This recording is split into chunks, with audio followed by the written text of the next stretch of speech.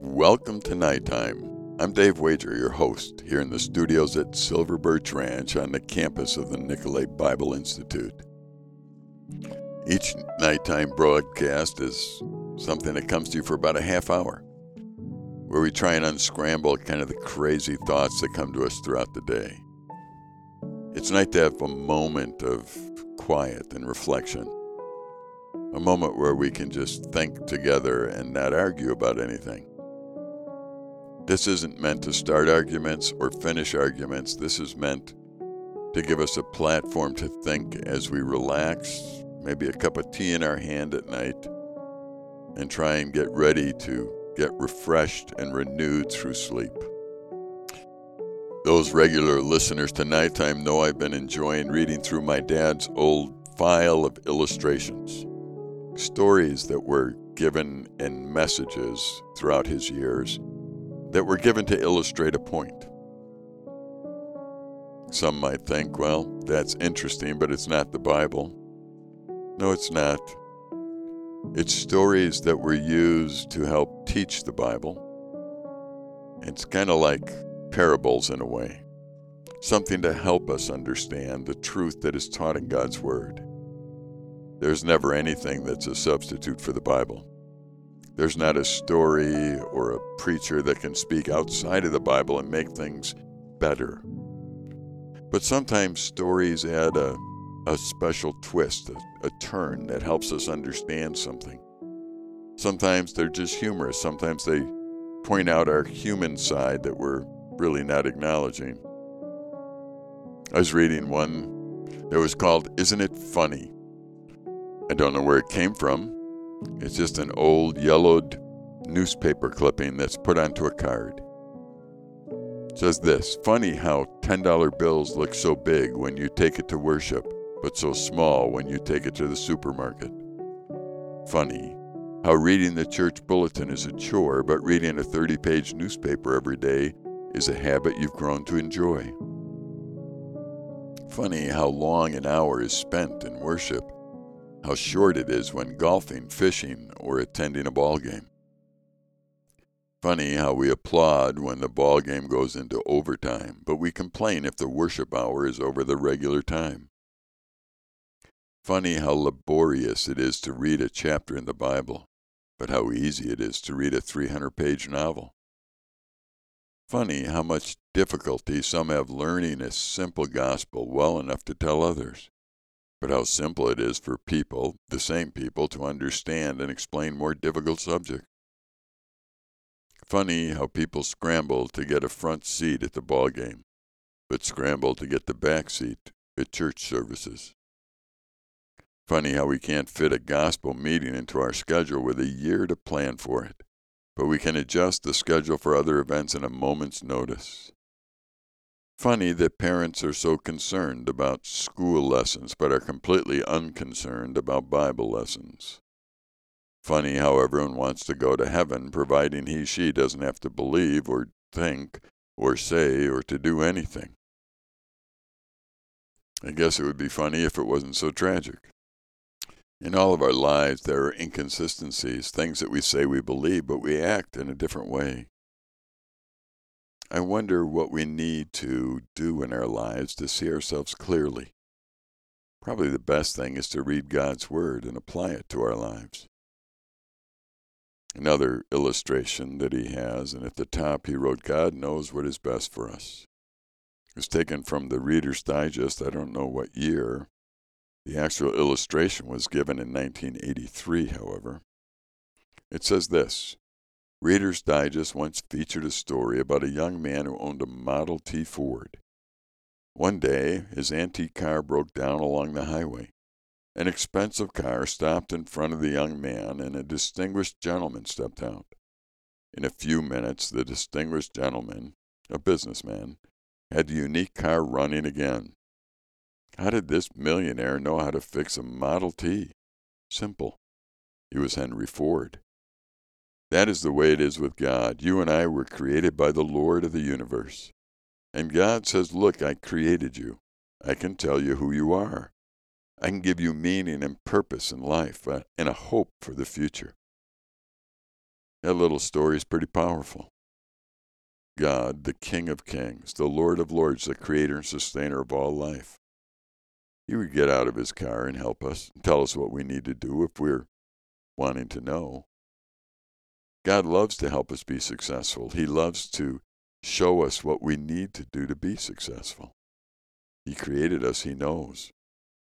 I keep telling young people there's a way that you were made, and as you live in that context, you'll be okay. But if you think you're made accidentally somehow, and that there is no context, you're in trouble.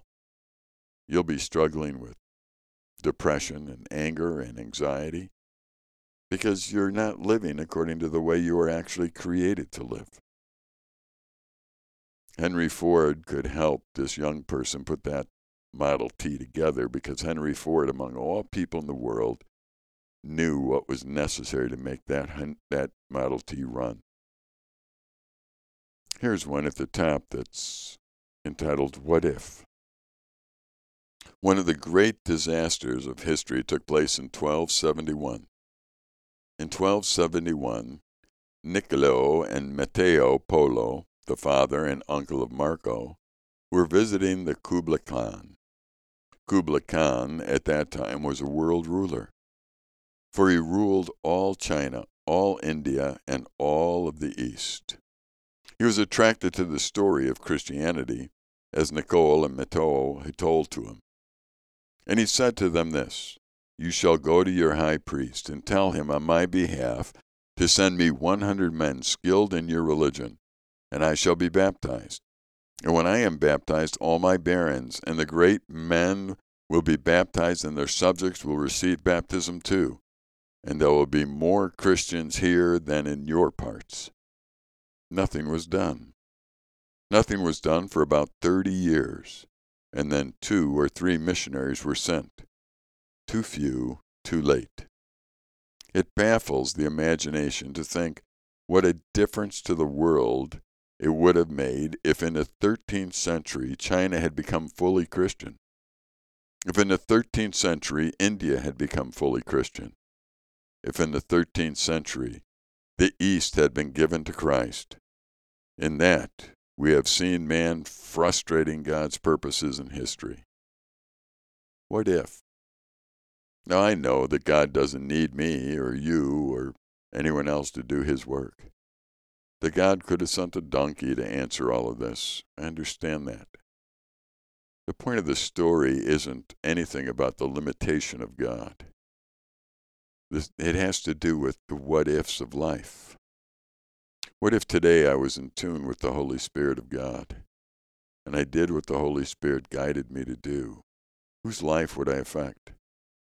What would it look like? What would I be saying? What would I be doing? How would I be spending my money? What if I listened to the guidance of the Holy Spirit all the time?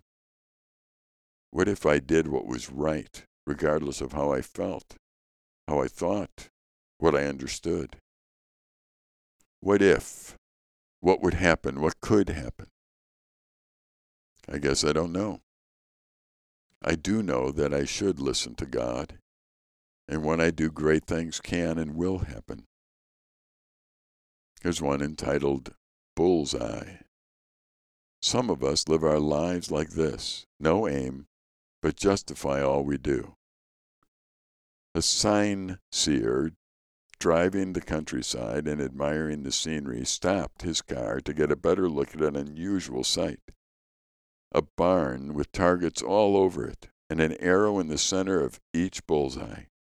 Intrigued, the traveler asked the farmer who the expert marksman was. The farmer replied, No one around here is an excellent marksman. This was done by the village idiot. He comes out and shoots arrows, and then he paints targets around them. Isn't that how we often do it in life? We first shoot the arrow, then put a target around and tell people this is why we did what we did. We wanted to hit the bullseye. It'd be way too much effort to actually aim and learn to shoot. It's a whole lot easier to paint the circles later and tell everyone we know what we're doing. Here's an illustration from the Christian Herald. I'm not sure what year again, and it's titled by my dad as A Heart Condition. A certain lady had gone to the communion in a Scottish church and had greatly enjoyed the service. She inquired who the preacher was, and she was told that it was Mr. Ebenezer Erskine. The lady said she would go again, the next Sabbath, to hear him. She went, but was not profited in the least. The sermon did not seem to have any power to it. She went to Mr. Erskine and told him of her experience at the 2 services. "Ah, madam," said he, "the first Sabbath you came to meet the Lord Jesus, and you had a blessing. But the second you came to hear me, and you had no blessing, and had no right to expect any." Well, that's pretty powerful. We're expecting those who teach us to make sure that we do everything right and hear everything right. Perhaps we're looking for the wrong thing. Perhaps we've idolized those who teach, instead of going to listen to the Spirit of God. I remember when I was in college, and there was a teacher that I had that I thought was the most boring teacher that ever walked the face of the planet. I can remember talking to my dad on the phone, and he was asking about classes, and I told him things were going well, but I have this one class that is so boring, and it's at 8 o'clock in the morning. I can barely stay awake. My dad asked me who the teacher was, and I told him. And I heard that unusual pause that my dad used to have, and he said, "Dave, that man is brilliant. You need to listen to everything he says. Somehow you need to make sure that you are in tune with what he says, because he knows God. He knows the Bible. Listen to him." See, I was thinking about just going to a class. My thought process was getting through the class, getting the grade that I needed to, and getting on with the next thing in life. Not only that, it was early in the morning, and I had other things to think about, like staying awake. Bottom line was, I learned to drink coffee that semester. And in the process, I learned a lot. Because my dad had the courage to tell me it wasn't about the teacher. It wasn't about the presentation. It was about somebody who actually knew God and could tell me about who God is. See, I needed to look for God, and I needed to look for the lessons that were being taught, not to the human doing the teaching. It's important that we put things in perspective. As a teacher, I have a rule that says there are no bad students, only bad teachers. That simply means if you're a student of mine and you haven't learned, then I haven't taught you, and it's my responsibility to keep looking for a way to teach you.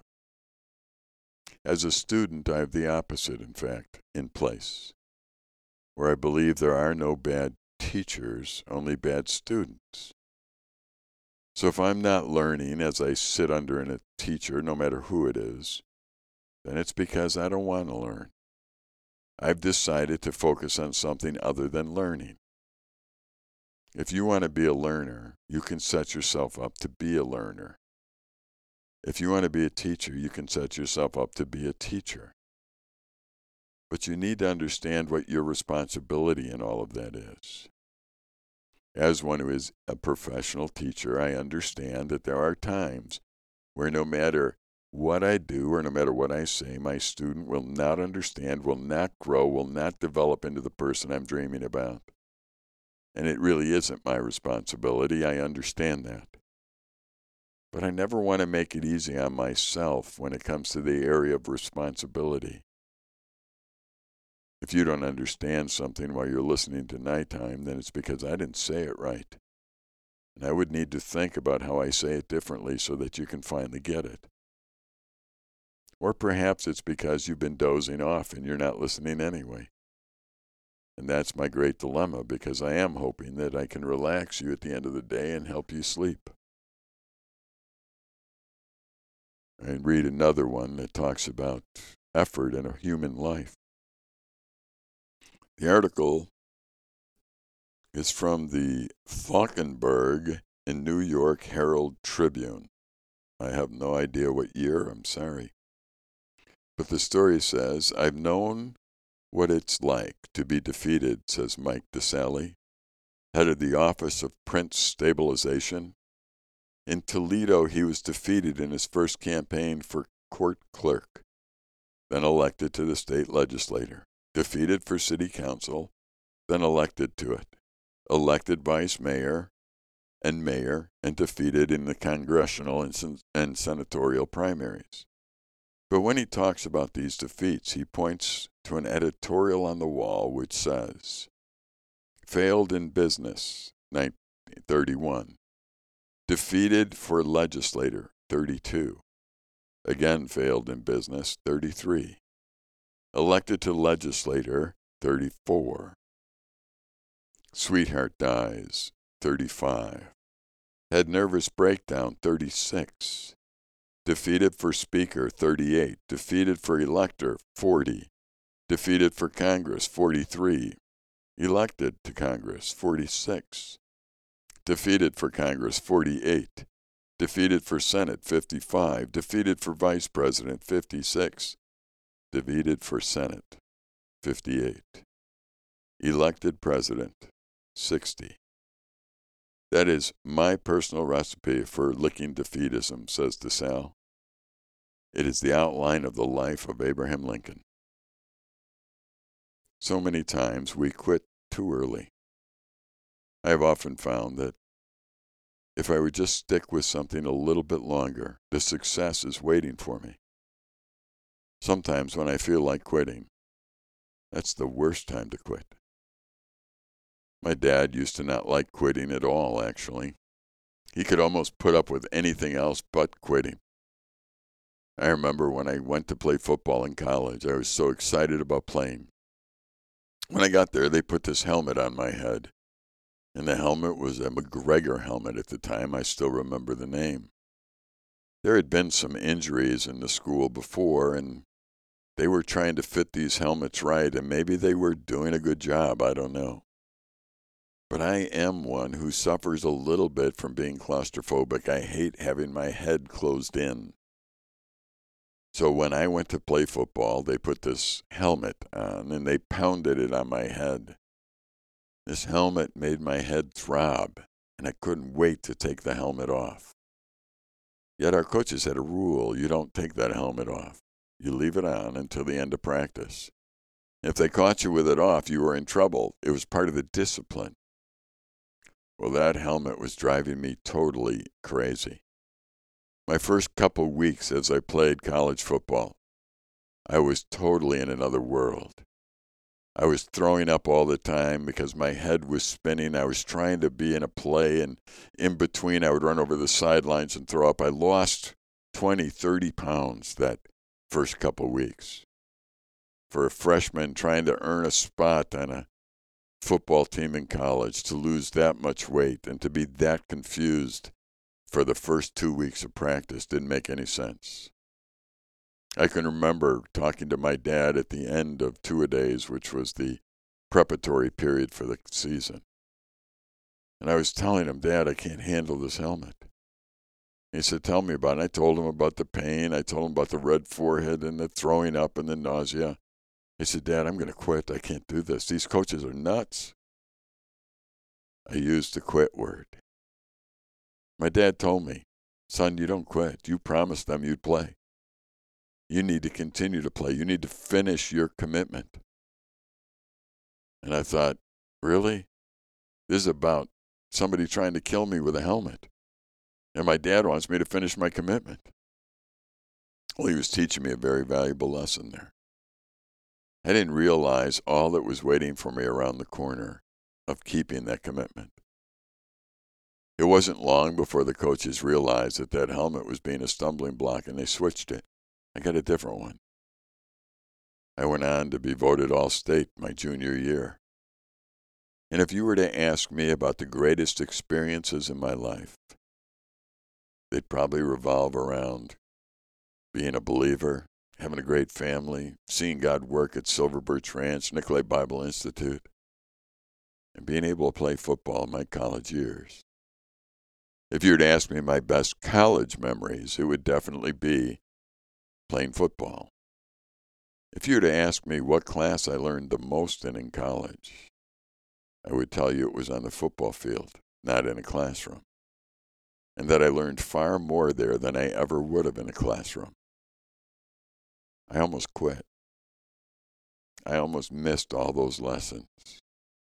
It came very close because I was about to give in when I heard the voice of a very reasonable man say, "Son, you know that quitting isn't an option." And it really wasn't for me. I'm thankful for my dad. I'm thankful for his strength. I'm thankful that he, in one way, forced me to continue to play.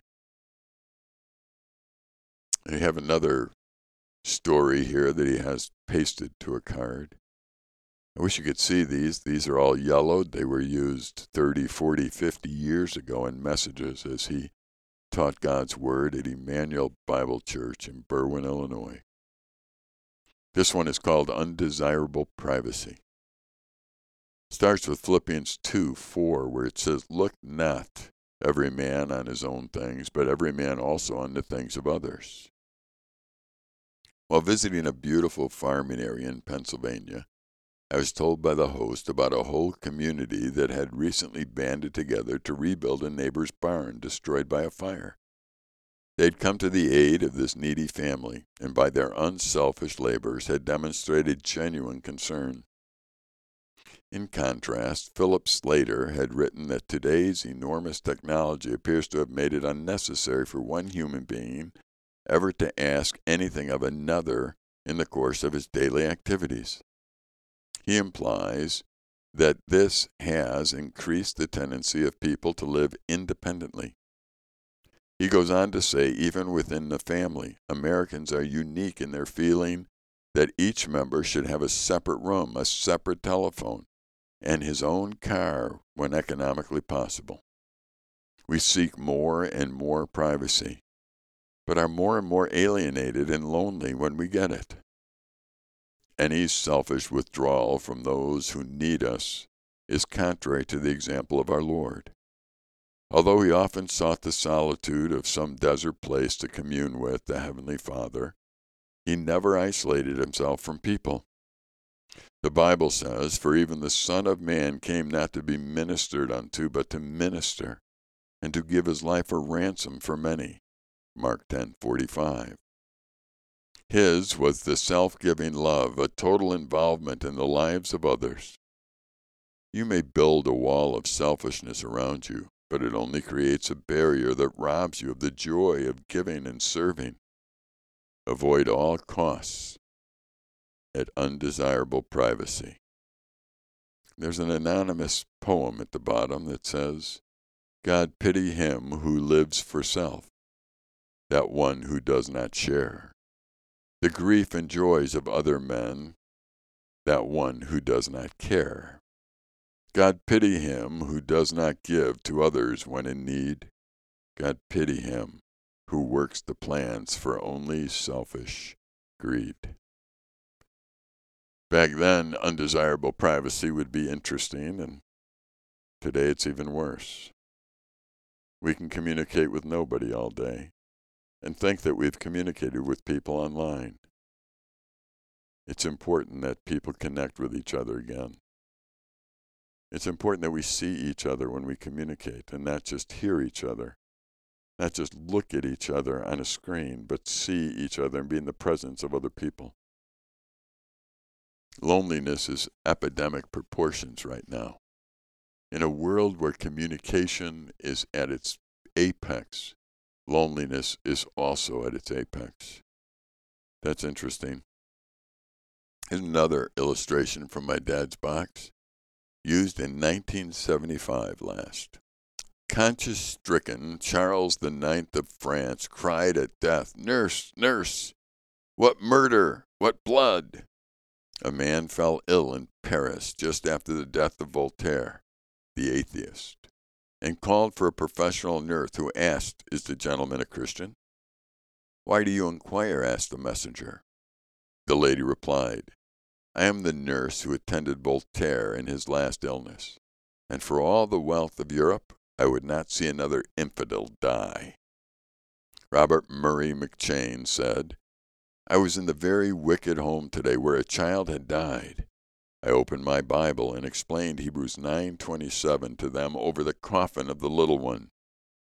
Solemn words, we have only once to die, and the day is fixed. If you die wrong the first time, you cannot come back and die a better time the second time. If you die without Christ, you cannot come back to be converted and die a believer. You have but once to die. Oh, pray that you may find Christ before death finds you. After this, the judgment, not after this purgatory." This certainly is an interesting dialogue where it talks about solemn words. We have only once to die, and the day is fixed. If you die wrong the first time, you cannot come back to die better a second time. That would be inscribed or should be inscribed somewhere where you look at it on a regular basis. If you die without Christ, you cannot come back to be converted and die a believer. You have but once to die. It is appointed unto man to live and then once to die. And after death is judgment. Those who have their trust in Jesus Christ as their Savior, they have a second life. In fact, they will live on for eternity with Jesus. Those who die without Christ will have a second death, a death that will separate them forever. You and I cannot pick the time of our death as we didn't pick the time of our birth. But it will happen. And it has happened to everyone all the way through history. Here's another illustration. Magnitude of God, my dad wrote at the top. Last time this was used was 1985. Skywatch. Since we live and often camp along the foggy Oregon coast, it was quite a change for us when we took our camping into the Rocky Mountains. On our first night at Mesa Verde National Park in Colorado, the sky seemed more brilliant than we had ever seen it, and the stars were so close you felt as if you could touch them. Our three boys decided that they would put their sleeping bags out on the ground so they could go and sleep watch the stars. We were just settling down for the night when our youngest came into the tent, dragging his sleeping bag with him. "What's the matter?" we asked. "Is it getting too cold?" "No," he answered. "I just never knew I was so small."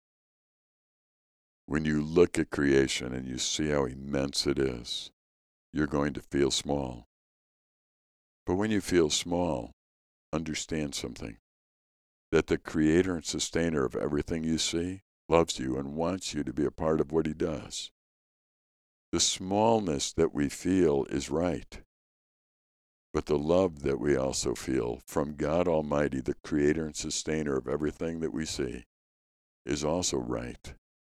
And it allows us to live our lives with tremendous significance. I have great significance right now. Not because I'm talented, not because I sit in a radio studio here at Silver Birch Ranch, but because I am loved by the King of Kings, the creator and sustainer of the universe, and I enjoy the various gifts that he has given me. This time of year that this is recorded is winter, and I love to go out cross-country skiing and see the sparkling snow and enjoy the wonders of creation that my Heavenly Father has given to me and to all those who go out into the woods and enjoy what he's done. Well, I hope you've enjoyed these stories. If so, let me know, because I have more. I'm just not sure how much more I'll put into it.